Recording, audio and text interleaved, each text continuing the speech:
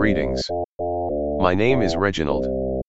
I would like to tell you the story of how I became the most powerful wizard the world has ever seen.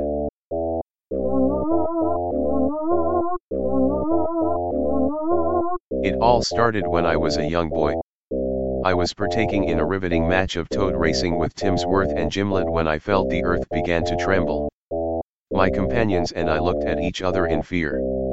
A sound like thunder came towards us from the westerly woods. A figure emerged, cloaked and hooded. It was small, yet commanding. It held a wooden staff atop which a grand quartz crystal was firmly nestled, pointing straight into the sky. As the figure came closer, I could see quite clearly that this was a small, old man, with a long beard of white, braided into itself. Yet the earth shook before each step he made, and the crystal in his staff emanated a blinding blue light. Upon witnessing this most unnatural occurrence, Timsworth let out a little yelpy scream and went running off towards the village. Gimlet turned to me shaking, and with a quivering voice, asked, "Reginald, run back to the village with me now, won't you? I am too afraid to run by myself." But alas, that moment of hesitation would be Gimlet's last. For right then, a bolt of sparkling electricity shot forth from the old man's staff, striking poor Gimlet, and instantaneously turning him into a slimy, croaking toad.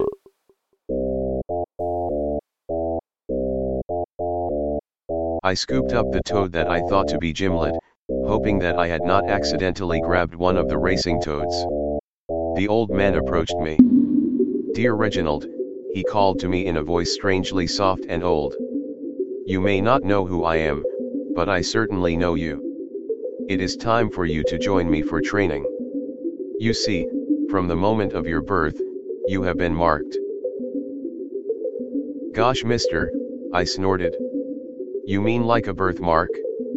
I got one of those, right atop me skull. See?" I pointed with both hands at the very crown of my head. The old man shook his head with disappointment.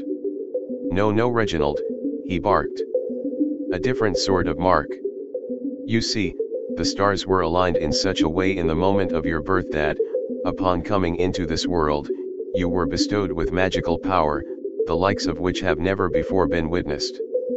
What you have seen me do is a mere fraction of the mysteries you will become capable of, in my care."